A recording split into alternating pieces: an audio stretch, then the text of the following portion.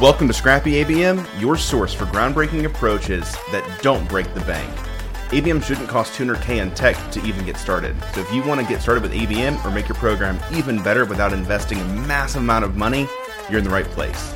Each week, we'll hear from the brightest minds in the marketing world who are redefining ABM and achieving incredible results with untraditional methods, limited resources, and a whole lot of creativity. This isn't a show about how much money you can spend on fancy tech or overhyped tools. Instead, it's about celebrating creative problem solving and the scrappiness it takes to get ABM right. We'll dive into how these marketing leaders built robust ABM strategies with limited resources, revealing the actionable insights that led to their biggest wins. So if you're a marketer ready to challenge the status quo and build a scalable, efficient, effective marketing strategy, Scrappy ABM is the show for you. So if you're ready to discover ABM strategies that are lean, impactful, and utterly transformative, let's dive into this episode. Welcome everybody to another episode of the Master Marketer Show. I've got with me today Mason Cosby, who is the Director of Growth at Mojo Media Labs. And we're going to talk about some awesome stuff today, specifically around events. Not the in-person kind necessarily, but the fun kind that actually drive results. So Mason, welcome to the show. Mike, thank you so much for having me on. Really excited to chat today. Sweet. So you and I obviously talked for a while, for a bit before this, about the really amazing ABM-a-thon event that you all ran, about a month ago now, right? It's about, yeah. So it was hosted on April 12th. This is being recorded, sorry to date you, actually May 13th. So a month and a day. There we go. That's perfect. I mean, we've already talked about the results and whatnot. We'll save that till the end, keep people guessing, if you will. But if anybody is curious, had some really amazing impact for the company in a variety of ways, which we'll talk about. But to start with, what I'd like to do is, you're kind of in this unique position of being a director of marketing at a marketing agency, and you are targeting other marketers. Yep. Who are very skeptical by nature. So how do you, what was the mindset that you think somebody needs to have to kind of go from, what I'll call kind of your everyday demand gen activity to, hey, we're going to launch an event, never done it before, and we're going to, we'll talk about results after, but 500 plus attendees, etc. So what's the mindset you got to have to kind not just come up with the idea, but then pitch it, promote it, all that kind of stuff? Yeah, so I view really marketing in its entirety as an iterative growth process. So Mojo, when I started, had been doing these monthly workshops, and we had been doing those monthly workshops for probably 7 months at the time when we started to come up with this idea. And they were becoming, not actually becoming, at the point, they were the main revenue driver. And I was like, well, this is amazing. So how do we take this kind of to the next level? Like, what's the next step of just doing a monthly highly tactical workshop? And we really quick side interrupt before you jump in. Then before I jump into the event, can you describe a little bit more what these workshops were like? Because I think that will do a good job for us to kind of set the stage of, okay, what was the next iteration? So the most successful of them all was called Fix Your Site from Search to Sale. So what we would do is we would just do live website reviews of our ideal clients and invite a bunch of people to those live website reviews and walk through all the ways that they could improve the messaging, improve the navigation, improve the entrance to the sales process, and actually just create a better overall experience. And then post that workshop, I would actually do personalized website reviews and send all of those out. So I do about 40, done this 3 times now. And of those 40, what we typically see is 16 would respond and start to enter into some kind of a sales conversation. And then on a trailing 3 months, we'd see roughly 8 new websites from that one event. And if you're in marketing as an agency, to sell 8 websites in 3 months, source back to one specific event, it's a good, that is good. It was about 2 weeks of work that generated, I don't know, I mean, the average website project's probably $30,000, so you can do the math on that. Not bad. So yeah, go ahead. Go ahead. Finish your thought. Well, I was just gonna say, I mean, so that's when we talk about workshops, it's not just let's host a webinar and talk about essentially a veiled sales pitch. Our webinars actually, until the 3rd one, we didn't even talk about our services. It was just because if you're demonstrating your authority, we're obviously a marketing agency. If we're talking about websites, we offer website services. So we didn't have to do like the pay $30,000 to get a new website. Like, we're telling you how to fix your website for free. If you want us to do it for you, fantastic. If not, I've actually had people message me and say, this was so helpful. And then they go and execute. And I'm fine with that. I've got mine, and I'm actually just generating helpful content for the market. So no skin off my back. Perfect. So I want to dive into this a little bit more tactically. So you were just choosing a random kind of prospective client, somebody from your target account list, right? And doing a unsolicited, I'm assuming, correct, website review? Or did you reach out to them first and say, hey, we'd like to do this. Would you like to be part of this? So that's kind of the beautiful piece, is it is pitched as a live workshop where hundreds of people attend. So it's, if you want a website review, submit your website for a review. So, got it. Because when I was brand side, I would get these website pitches, and they're annoying because you didn't ask for it, and somebody sends you all the critiques with your website. And if you're a brand side marketer and you have frustrations with your website, to have a marketing agency only highlight the same frustrations you're already experiencing without you asking, kind of just, when I was brand side, it kind of ticked me off because I was like, I know, but I can't fix it right now because my CEO is not going to let me. So like, I have other priorities. So to essentially solicit it by saying, submit your website for a review, we'll review 5 of them live, and then afterwards we'll select a couple to do personalized reviews for. It opened the door because they were expecting it. Got it. So you were pretty much, there was an outreach strategy to whatever your target account list that said, hey, we're going to be doing this live, submit it if you'd like to be part of this, and you'd select whatever. Maybe you got, I don't know, 10, 20, 30, whatever submissions. You'd select 5 of them and you do those live. So yeah, we do 5 live, and then we ended up typically getting in the 60 range on actual website submissions. So from that, I would then match up against our ideal client profile and only send out website reviews to actual ideal clients. Got it. So now I want to ask the question of, again, as a service provider, very often the common advice you hear is, just give away your best advice for free. Everybody hears it. Very few actually do it because everyone's scared of, oh my God, if I'm going to just give away free website strategies or give away free demand gen strategies, whatever it is, how am I actually going to make money? People are just going to take it and run with it, and what do I do? So maybe let's talk through the mindset of, because really an event is kind of that to the 10th degree. Yes. What's the mindset you have to go, hey, you know what? Not only are we like ungating content and whatever, but we're literally going to proactively give this away. So the mindset is really twofold. It's first more of an abundance mindset, and I'm sure you've probably that's probably a drum that's beat constantly from a marketing perspective of, you need to have the recognition that to do marketing really, really well, you're probably going to engage a lot of people, but you know that there's enough out there for you to be just fine. So abundance. And then secondly is, what do you want to be known for? So Mike, you and I can agree there's thousands upon thousands of marketing agencies, and there's solo individuals that are presenting themselves as agencies. And the best sales pitch that I often give to people is, our agency prides ourselves on not screwing our clients. So if you're an agency that's a dime a dozen in a very saturated market, the way that you stand out is you do something large and you make yourself known for being an expert in something. So really the whole purpose behind this concept of ABM-a-thon was, what do we want to be known for? How can we differentiate our agency and do something that's so big? And the title was intentional, of ABM-a-thon. It was all of our branding. So we had hundreds of thousands of people see our branding, see our name, and see the title ABM-a-thon. So after ABM-a-thon, no one's asked, what does Mojo do? They just know we do ABM. Yep, for sure. So diving in even further on this abundance mindset, because again, that's advice that you hear a lot. And again, most people don't take it.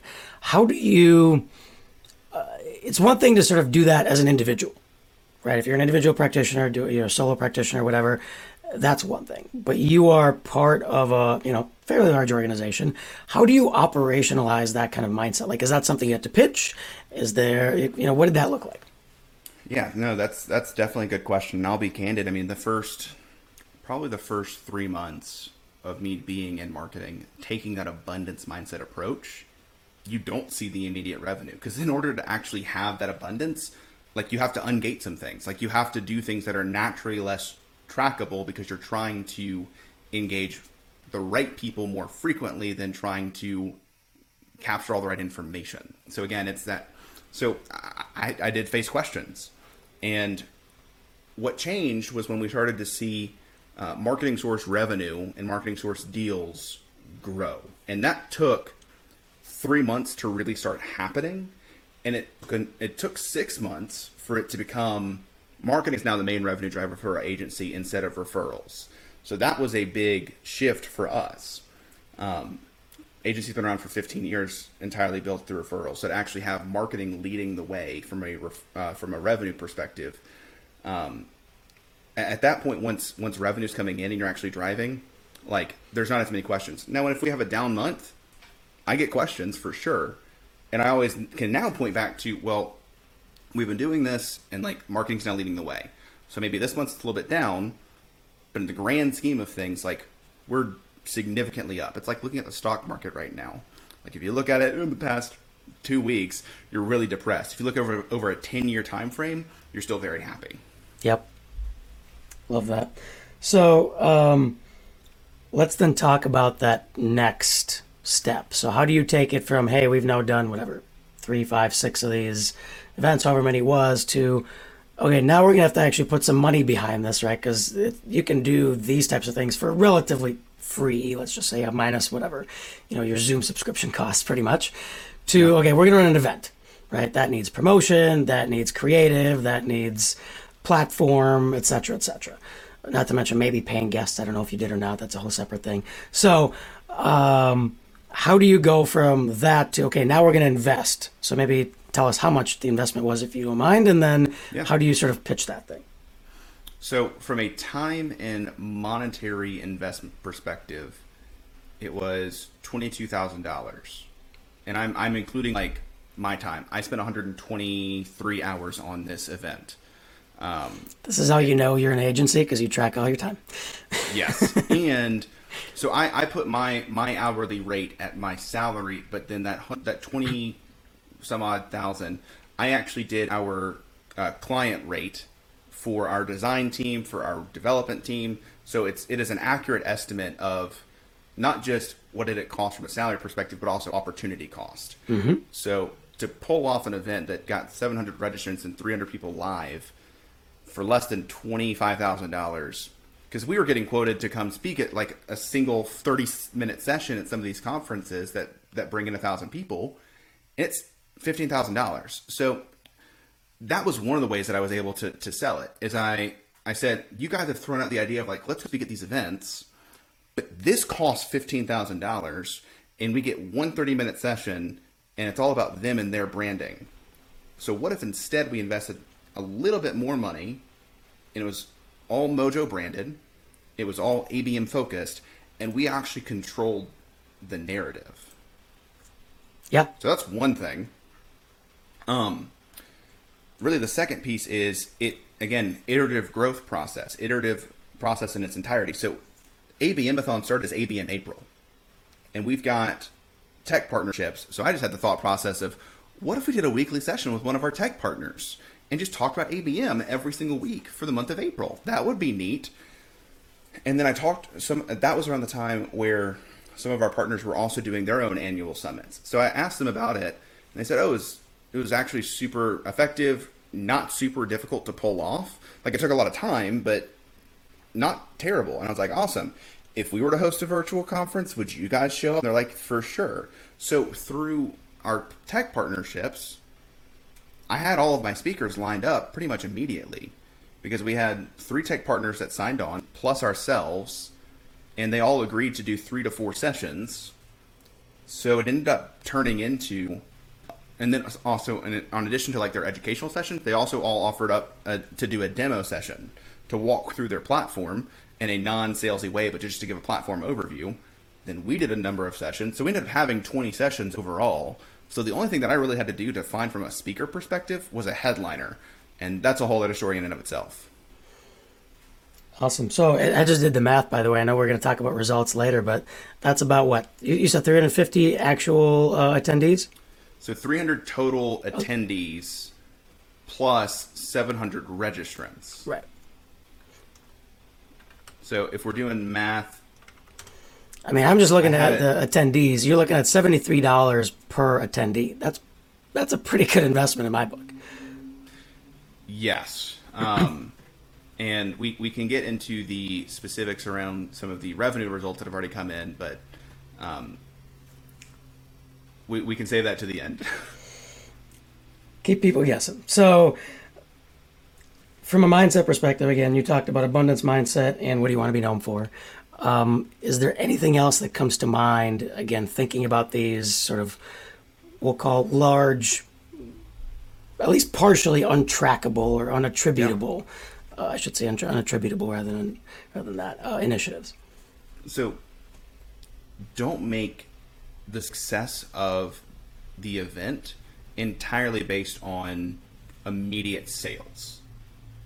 So what we've been able to do following the event is I edited all of the video and then turned it into an on-demand resource hub that's completely ungated and given away all of the slides.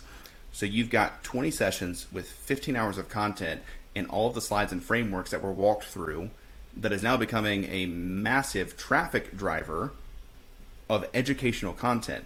From there, I've actually given all of the transcripts and all the sessions to a content writer, and they're churning out 20 pieces of blog content that then all link back to that resource hub.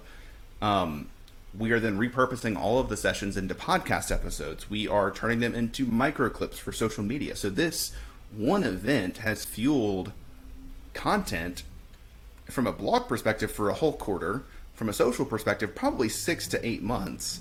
I'm still editing, and then created this massive resource hub that is, again, this center of just pure education. So the success of the event was based entirely on content production, not actual like immediate revenue.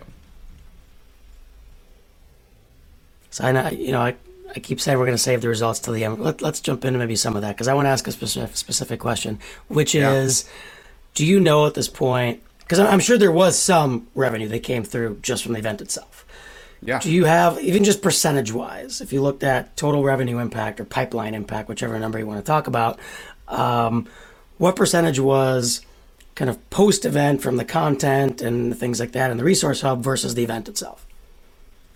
So from the event itself, we ended up the following week closing 4 deals from attendees. So they were already in pipeline, but that event ended up helping them like check the box of like, this agency is legit.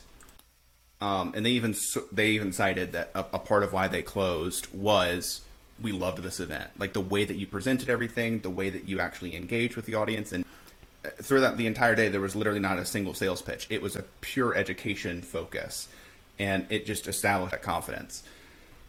Post-event, what we've actually seen thus far specifically, and again, this is a month after, we've had 2 deals enter into pipeline that cited like, how did you hear about Mojo? Was that resource hub. So again, this is a long-term play, and there's some other results that we'll get to, but from a pure like immediate revenue perspective, in the trailing 4 weeks, we've seen 4 deals influenced, 2 deals sourced, not to mention I want to say there's upwards of 15 other deals that didn't cite the event as the reason that they partnered with or that they entered into our pipeline, but that were at the event or were accelerated through their pipeline as a result of coming to the event. Yep. Makes sense. I think that's the one thing to highlight there is, again, there's this kind of happy medium between, the qualitative responses and the quantitative responses. Because yes, you want the qualitative because they tell you things you may not have found out, but the quantitative sometimes you get the opposite, which is people don't remember, people are too lazy, whatever it is, but you know that at least to a certain extent, their decision was influenced because they were there. Yes. Let's talk skill sets now, because I think the measurement side kind of potentially is a good transition. I personally think understanding how to measure these things, not attribute, but measure, is a critical skill. What skill sets do you think somebody needs to be able to pull something like this off? I thought that the biggest problems would arise around technology. And technology was actually not a big problem. We had one major hiccup that I can talk through, but in the grand scheme, once that one major hiccup was overcome, no big deal. The problem came in with people. Like, when you're hosting an event that has 20 sessions, those 20 sessions involve, 100 people in total. And as the main person that brought the event together, literally my entire day was just sitting there, waiting for fires to arise and going and putting those fires out. And then leading up to the event, people would need to change their topic. Their title would change, which is great. But there's just a lot of management when it comes to the individuals that are contributing to the event. So I would honestly say the biggest thing that's a skill set is not the hard skills. It's the soft skills to actually make people feel invested in giving their time to the event, making them feel like this is a worthwhile use of their time, making them feel valued. And I would honestly say what's interesting is every single person that spoke didn't ask for any level of compensation or a gift. They asked, is there going to be a graphic with my face on it that I can then share on social? Like, they want to feel that level of respect that comes with being able to speak at an event. So being able to have the things in place to maximize their time to make them feel super valued, I think is the greatest skill set. Because everything else you can YouTube. Like, I'm not kidding. I learned everything else by YouTubing and by reading process documents from Zoom events. But the skills to manage people was not something you can just learn on the fly. For sure. So what would you say more specifically? What were some of the, we'll call them people management hiccups that you think if someone's getting into this here, like, hey, you should know and address these things before you get into it? So specifically around events, I'd have backup speakers lined up just in case. Because we had an amazing intro speaker that was from the sales side of things that really worked specifically with salespeople on the ABM experience. And it was going to be this conversation around sales and marketing alignment from the perspective of sales. We were really excited about that. Killer background, had worked at all these massive organizations, and they run a consultancy at this point. And that individual, about 2-3 weeks before the event, said, I just got a massive workshop deal the day of the event. I'm going to have to back out. And they were our headliner. And we were, actually, no, it was more than 3 weeks. It was the week before we launched promotion. So it was probably 6 weeks before. So I got that message on a Wednesday, and thank goodness I'm well connected enough in the ABM community that I could just shoot a couple of LinkedIn messages, and we ended up getting the global head of ABM at HP, who's Richard Pandy, who is amazing. So that was one situation, but then additionally, some of our sponsors last minute said we need to back out of 2 of our sessions, and it's well, we're a week before the event. I've already approved all the decks, and no, we just can't do that. So having to, I feel like if I had prepared a couple more decks just in case something happened, then things would have gone a lot more smoothly. But I essentially had to beg and plead people, no, please do not back out on me. I need you to do this. We've already been promoting around this event. People have registered for your specific session. And then even on the day of, I sent out a bunch of tutorial videos on how to log into the platform. And on the day of, we had a couple of speakers or panelists that hadn't logged in yet. So we ended up having a couple sessions start late because they had said that they had checked the box. And it was just, again, it's all people management. So things that I wish I had done better were really doing a much better job of continuing to follow up and follow through. And I don't know, for lack of a word, maybe and I don't want to micromanage, but I also wish I had maybe asked, like, could you send a screenshot of your session, make sure that you've gotten in and like we're good. Just something, but again, that's the balance. I don't want to micromanage people, but I also like needed to make sure that things got done. Were you a one man team managing this, or did you have other folks at Mojo that were helping out? So from a design perspective, like all the graphical elements, and then we actually had a designed deck. Design, yes.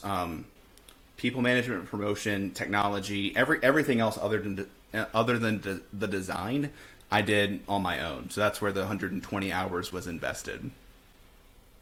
Got it. So I'm curious. We talked soft skills. Are there specific hard skills that you think are needed? I would definitely say you need to be a good content or copywriter, because for an event, one of the things that I ended up doing was not just coordinating Mojo's content, but I also ended up having to rewrite some of the decks for our speakers. I had to, we had an ad set of about 40 different ads. So I had to copyright all of those different ads, all the landing pages, all the descriptions for every session. So, copywriting and actually building interest is critical. On top of that, I would say some basic technological skills, because there's a lot of integrations that need to take place. Because again, we push promotion out of a HubSpot instance into a Zoom event, and we needed to ensure that people were registered in HubSpot. That also then got transitioned over to Zoom. We also built a LinkedIn event, so we needed to get all those registrants over into the Zoom events. So there's all these different pieces of technology that are involved from a promotional standpoint to the actual event itself. So anything that you can do that's going to help you integrate all your tech to make everything easier and actually create a streamlined experience for your customers is what you want to do. So I would say content, copywriting, technology, just integration. And then again, this might be a hard skill, but I would say legitimately like being able to research your customers and actually understanding how to do appropriate customer research to then create content that would be appealing to your customer base. Because I could have talked about anything that's ABM related, but if none of it was appealing to our customers or to our ideal customers, nobody would have shown up. So we needed to create good content that was aligned with what people wanted to actually know about. So tell me more about that. We've talked with a number of other folks about customer research on the show, but I'm curious for this specific use case. What did you do? What was your process to then, I'm assuming, influence speaking topics, the speakers themselves, the content that goes out to promote it, etc. So what I ended up doing is speaking with all of our sponsors first. So I spoke with our different sponsors and said, hey, because our sponsors are, again, they were Terminus, Sendoso, and Sales Intel. They are multi-million-dollar organizations with hundreds of employees that are doing road shows on a very frequent basis, more so than our agency is. So they already had content. And I said, what content do you have that aligns with your overall strategic narrative that you want to push as a company, but has seen an amazing crowd response? How do we then repurpose that content for this event? So that was kind of the starting point of, again, leveraging our sponsors to say, you guys are also smart people that like have probably done way more in-depth customer research.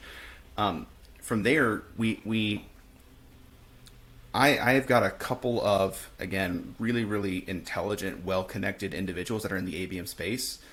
And by the nature that I'm connected to those individuals, I got probably the opinions of about 20 people outside of every organization that was involved, and just said something to the extent of, hey, you guys are really involved in the ABM space. Like, do you think that all of these topics cover kind of the gauntlet of what people would want to understand from beginning to end of the day? And then what we did is, as an agency, is we filled in the gaps. So our tech vendors probably have something that's maybe a little more tech focused, and they want to talk strategy as well, because they all preaching strategy first. But as an agency, what we do is strategy. So we then filled in the gaps. So for example, there was nothing that talked about how do you actually get organizational alignment around ABM. There was nothing that actually walked step by step of an actual client doing an ABM strategy. There's nothing that talked on content. So we did those 3 sessions, and then just opened a forum for ABM AMAs. So that's how we went about doing that customer research to create the content for the event. Do you think that, again, for organizations like yours, That makes sense. What if you are a, whatever, say a SaaS company or Yeah. something like that, or if you are a whatever manufacturing company and you're putting on an event like this, would you? And you don't, maybe you don't have access to partners. Let's just say like that. Where would you start? So for starters, and this is something that we've done following many of our other workshops or just kind of one-offs, is I'll have an idea of the different workshops that I want to host, and I'll do a survey after that's like, hey, what topic sounds most appealing that you would want to come to and learn more about? So hosting some kind of a survey, and again, you can even go to your existing customer base and say, hey, we're thinking about hosting an event. Kind of what are the gaps that you're seeing in the industry that we could help create content and educate around? So going to your existing customer base, sending out surveys to your existing marketing database. And then the other thing that I think can't be overstated enough, for me as a marketer, my ideal customers in my community is predominantly on LinkedIn and a couple private communities like DGMG Peak, Revenue Genius, a number of others. And I have access to those communities. So what you could do is go to your communities and talk to essentially your community leaders and your influencers, wherever they may be, and just ask them, hey, what questions do you keep getting? Because what that also then does, this has been an interesting side note, by going to those community leaders, I've actually personally gotten numerous speaking engagements for those specific communities. So then also you can repurpose the content for those exact communities as well. So it's staying on customer research. Like, that's how I do it if you are not necessarily leveraging partners. Got it. So you wouldn't necessarily go out and reach out to 5, 10 customers and say, okay, here's what do you care about? That I mean, that's certainly one way to do it. But I also think that there's a balance, because your customers already know what they know. And if what they know about your product and your platform is something that you would obviously want to educate your market on, your customers are not necessarily going to directly address that thing. So that's why I'm also throwing in, like, customers are a great place to start because you've got easy access, but also then going to community leaders and sending out surveys for other things that you're doing for people that are not existing customers yet. Yeah, I love that, because it's, are you asking the right people the right questions? Good. And I love that you called out the fact of just, because they are your customers, they might not be the right people to answer this question. Yeah. Awesome. Well, let's talk tools. So, one of the things you mentioned, actually, no, I take that back. One thing I want to ask you in terms of skill sets, you mentioned, soft skills and knowing your customers as specific things. He's like, everything else I learned through YouTube. What were the things you had to learn through YouTube? Was it all the integration and tech stuff? Yeah, specifically around Zoom events and like how to set that up, and even evaluating the different platforms. I went to YouTube to address all the different platforms that could be used. And for me personally, again, this is not a right or wrong, like, this is a personal preference, but I know that for many of the software review websites, they're kind of pay to play, whereas unbiased third-party YouTube people that are just, again, trying to create ad revenue based off of YouTube, like, they're going to give the most honest reviews, and they're also going to provide walkthroughs of the different platforms. So I go to YouTube typically for kind of tech reviews on not necessarily B2B tech. Got it. So, which I guess is a good transition then.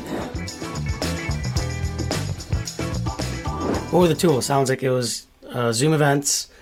Yes. What else did you guys use? So this was a surprisingly limited tech stack, because I had built out an approach of, hey, let's do like some of the bells and whistles and get some of these really, really large event platforms. And my boss very intelligently said, this is a proof of concept. So, like, let's do a minimum investment needed, prove the concept, and if we're going to add additional dollars, let's add those additional dollars into the promotion piece over the bells and whistles on the event platform. So we went with Zoom events for the express purpose that for 500 attendees, it's $99 a month. Like, it's incredibly inexpensive, to get you from point A to point B. I will be candid. There were some definite technological challenges. Like, I understand why the other platforms are what they are, because again, there was with Zoom Events, like, you just get the platform, whereas with other companies, you're getting kind of a customer success manager, and you're getting a lot more robust technology integrations that make things seamless. I mean, I got to be candid. Like, we put up a form, and I downloaded the registrants from the form, and then I uploaded them into Zoom Events. Like, there was definitely that piece. And people still had to go in and get an email from Zoom Events that then confirmed their ticket. So, like, there were hoops to jump through, and I got to be candid on that front. But if you're looking for a really, really cheap way of doing this, Zoom Events was a great option for us.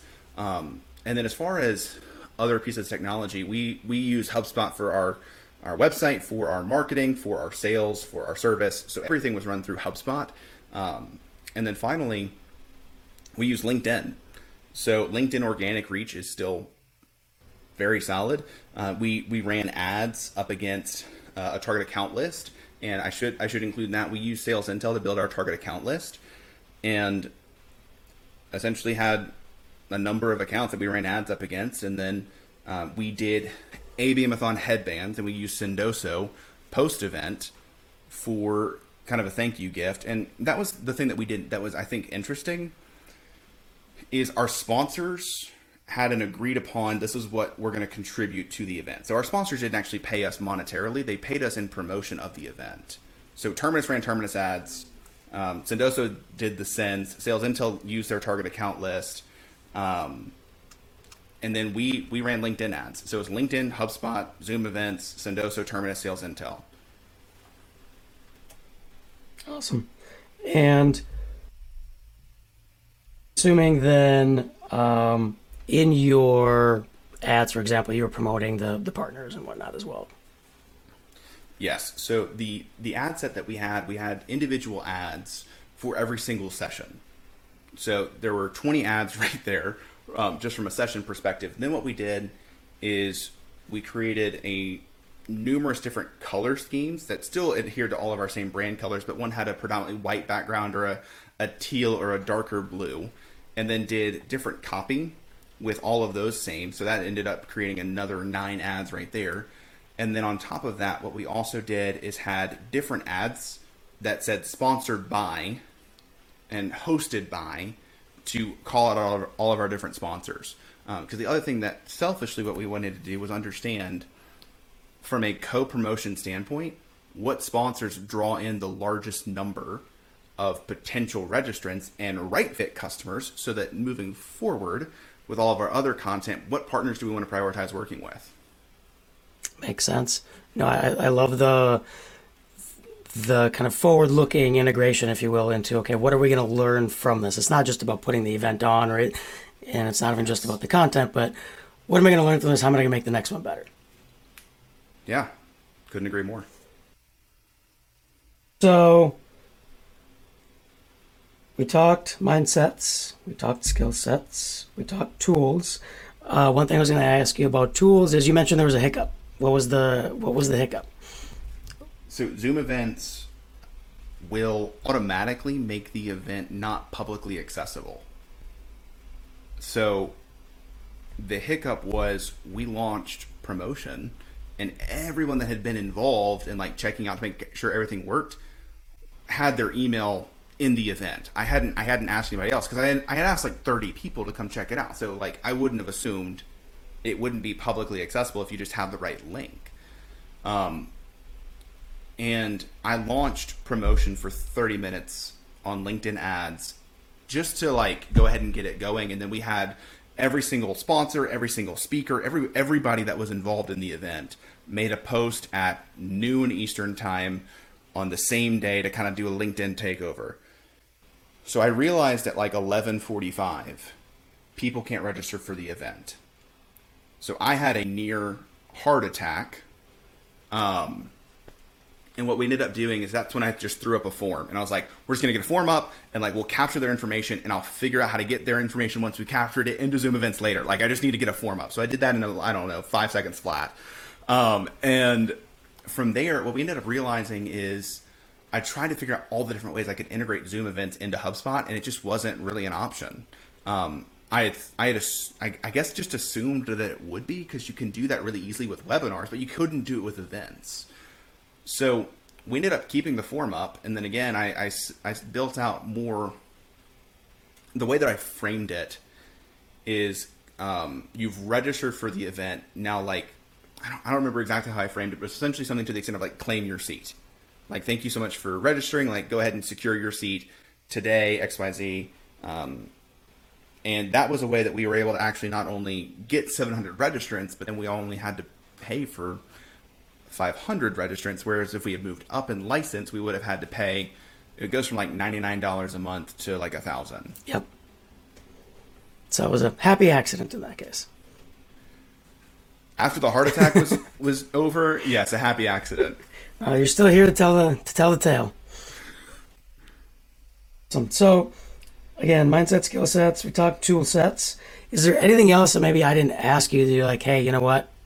If you're going to do this, you should think about or know this thing?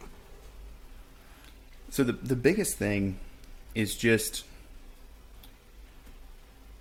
if you're going to do something like this, have a really, really detailed roadmap for post-event. I would actually say that post-event is more important than pre and actual event. The thing that I didn't do well was I focused so much on making sure that the day happened, obviously, because it was the first time that we had done it. So I just want to make sure that the day itself went right. That, like, I knew we wanted to chop social clips up. We hadn't even, like, secured an outsourced contractor or decided if we were going to use a third-party tool. We ended up moving forward with a tool called Veed.io, which, if you say it out loud, is video, which I think is super cute, but that's anyway. So that would be another tool, and it's also less than $250 a year. Yeah. So it's a very easy to use tool. All that to say, your post event is more important than your actual event, because it's the post event where you maximize the content distribution, you maximize everything that you built on the day of, and all the awareness and all that. Because imagine you've been promoting this massive event for 2 months. The event happens, and then suddenly all brand activities and communication from your company goes dark because there was no plan after the event. So this event builds a ton of momentum. It's a matter of how you then capitalize on that momentum that will generate, again, tons of content, continued awareness, and then inevitably revenue. Yep. No, I liken that very similar to sort of how we talk about podcast and web science, which is like, that's great. Like, what are the touch points along that journey? So if you're going to have, podcast guests, okay, what happens after you do your initial discovery call to when you actually do the interview, and then what happens afterwards? How are you going to keep these people engaged, especially if they are, your target customers potentially? Because I think what often happens is, great, the interview's done, moving on to the next thing. It's like, well, what about this person that you are trying to build a relationship with? Very cool. Well, let's talk results now. Obviously, we sort of started that conversation with, the number of direct and indirect sourced and influenced deals. So maybe refresh your memory on that. And then I know there's one major thing that we haven't talked about yet that I think was yes, kind of a very big cherry on top. Yes. So again, the main purpose of this event was to build brand amongst our target audience. So we, again, identified we identified 1,000 accounts, and we're like, if we could close these accounts over the next decade, we'd be golden as an agency. Like, these are the 1,000 accounts that would be the absolute ideal. I'll be candid. That's not ABM. That's like just demand gen, to be completely candid. But with that, amongst that 1,000 target account list, we ended up having 1.1 million impressions within the marketing suite, which is, again, from a brand perspective, Mojo branding plus the title of the event, a million people saw that Mojo does ABM. That's a win in my mind. That then turned into 700 registrants. And what I'll even like to add to that, this is another cherry on top personally. I've been really intentional to build a personal brand, but specifically sending connection requests to our target accounts over the past 6 months. 300 of the 700 total registrants came directly through my personal network on LinkedIn. which is a huge win to also then demonstrate the power that LinkedIn has from a marketing organic perspective. And then, 300 total live attendees, 15 hours of content, which is going to be absurd as it all comes together. 4 deals that were influenced, 2 deals that were sourced, 15 deals outside of this was a major win for like moving forward with our agency. And then the biggest thing is back in December, our agency owners made people aware that they would be open to being acquired. And as a part of the ABM promotion that started in March, this event helped accelerate and confirm that we were genuine experts in account-based marketing and that we were going to be a good buy because we brought a good team. And again, I mean, the event showcased our entire team essentially. So the people that were looking to acquire us got to see pretty much our entire team without us knowing that we were being able to be essentially seen and get to know us. So all of that culminated in us actually being acquired by a much larger agency that's called Gravity Global. So Gravity is a 350-person agency that's got 30 locations worldwide, and they work with clients like Airbus and 3M, and I mean, just absurd clients that are kind of the dream for every marketer to get to work with. So we are now the center of excellence for account-based marketing for Gravity Global, and if it hasn't happened at this point, the Mojo brand will slowly start to be sunset, and we'll just be Gravity Global. That's awesome, and congrats to the owners, because I'm sure that's a big deal. I mean, I'm assuming to at least some people on the team as well. So absolutely, that's a big one. One thing I forgot to ask you is the $22K that you mentioned that was spent. Did that include media costs for promotion? Yeah. So honestly, the vast majority of the cost went to time. So we only ended up spending $9,500 on media promotion from out of our pocket. And then again, Terminus did some media promotion. I don't know the exact spend on their end because they said that they were going to dedicate $10,000 to it. Sendoso covered the cost of sends, and to send is however much. It just depends on postage, and then Sales Intel offer that target account list. And again, that was how we structured our partnerships. But as far as out of Mojo's, now Gravity's pocket, from a time and financial commitment, it was $23,000. That's great. So, I think we've talked through results. We've talked through everything at this point. I think it's time for our lightning round. So, what is the main KPI you use to evaluate marketing success? Marketing source revenue. What is something new, marketing strategy or tactic that you're looking forward to testing out this year? So the biggest thing I'm looking forward to is over the past 6 or 7 months, have really built up my own personal brand, and I am admittedly not the smartest person in any room. So there are people far smarter than myself, and I think I've built out a process that can replicate the success that I've had from a personal branding perspective to get invited to conferences and on podcasts like this. So I'm really excited to test that process and see, is this something that is very easily replicated based on a personal branding process that I've kind of just stumbled my way through the past 2 years. Very cool. What is a marketing best practice that you actually think needs to go by the wayside? If you had asked me a year ago, I would have said gating content. If you ask me now, I would say ungating content, for the purpose that I feel like too many marketers are just ungating because it's the cool thing to do now versus like having an actual strategic approach to it. And then the other thing, sorry, I've got two. Now that I've been invited onto a fair number of podcasts, like they're not even thinly veiled sales pitches at this point. And I feel like there was something good happening where you can interview your actual best fit customers and just build a genuine relationship. But it's been taken advantage of. And it's now just, let me do a podcast that's really just a sales discovery call. And then at the end, on a recording that's going to be distributed, sell you on our product. And it's just like, this is garbage. Like, don't do this to me. Like, I'm trying to genuinely help people by being on a show. Yep. No, I completely agree with both of those.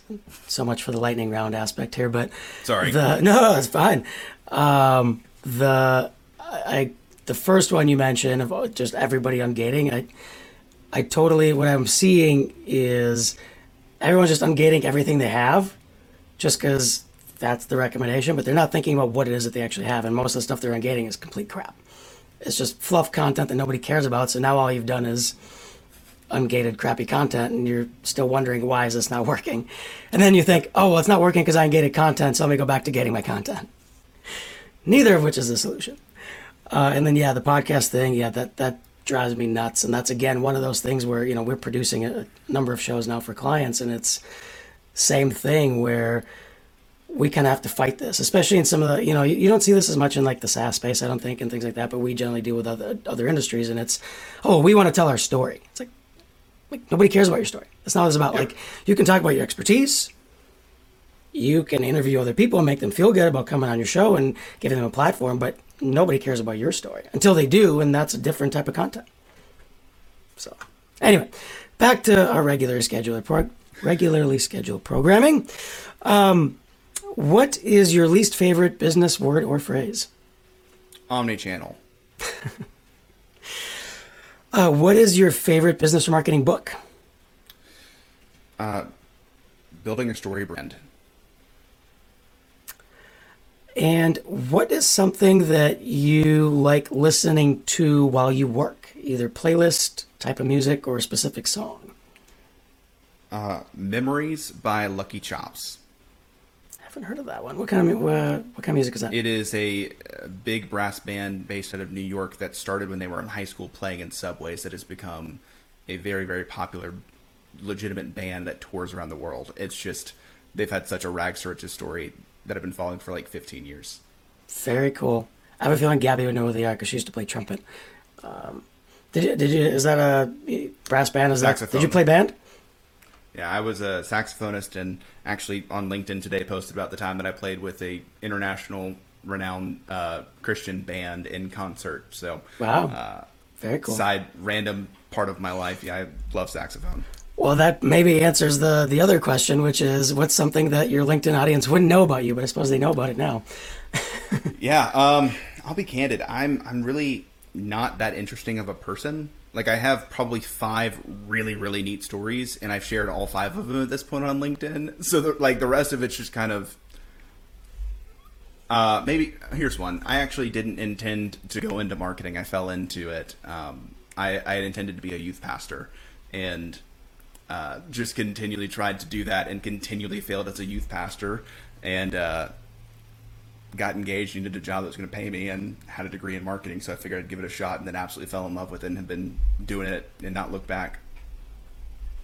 Very cool. Yeah, I feel like that's a lot of people that end up in marketing end up sort of falling into it one way or the other. So yep.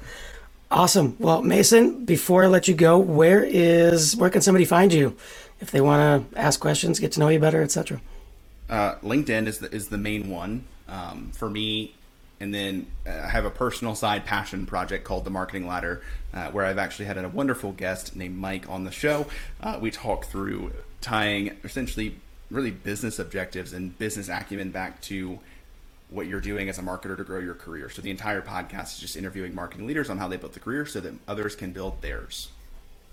Awesome. And I love the show, and I'm curious to see what you do with it. I know you're looking at some different options out there, so... There's a couple ideas that are bouncing around my head, but I'm also curious to see what I do with it. Well, we'll be paying attention.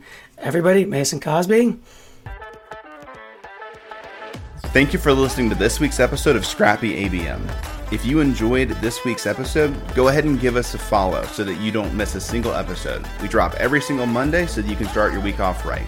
And if you're looking for additional great content just like this, go check out scrappyabm.com. We're building a library of frameworks, guides, templates, processes, and tools so you have everything that you need to build a low-budget, high-impact, Scrappy program. Again, thank you for listening to this episode of Scrappy ABM. This has been your host, Mason Cosby, and we look forward to seeing you in the next one.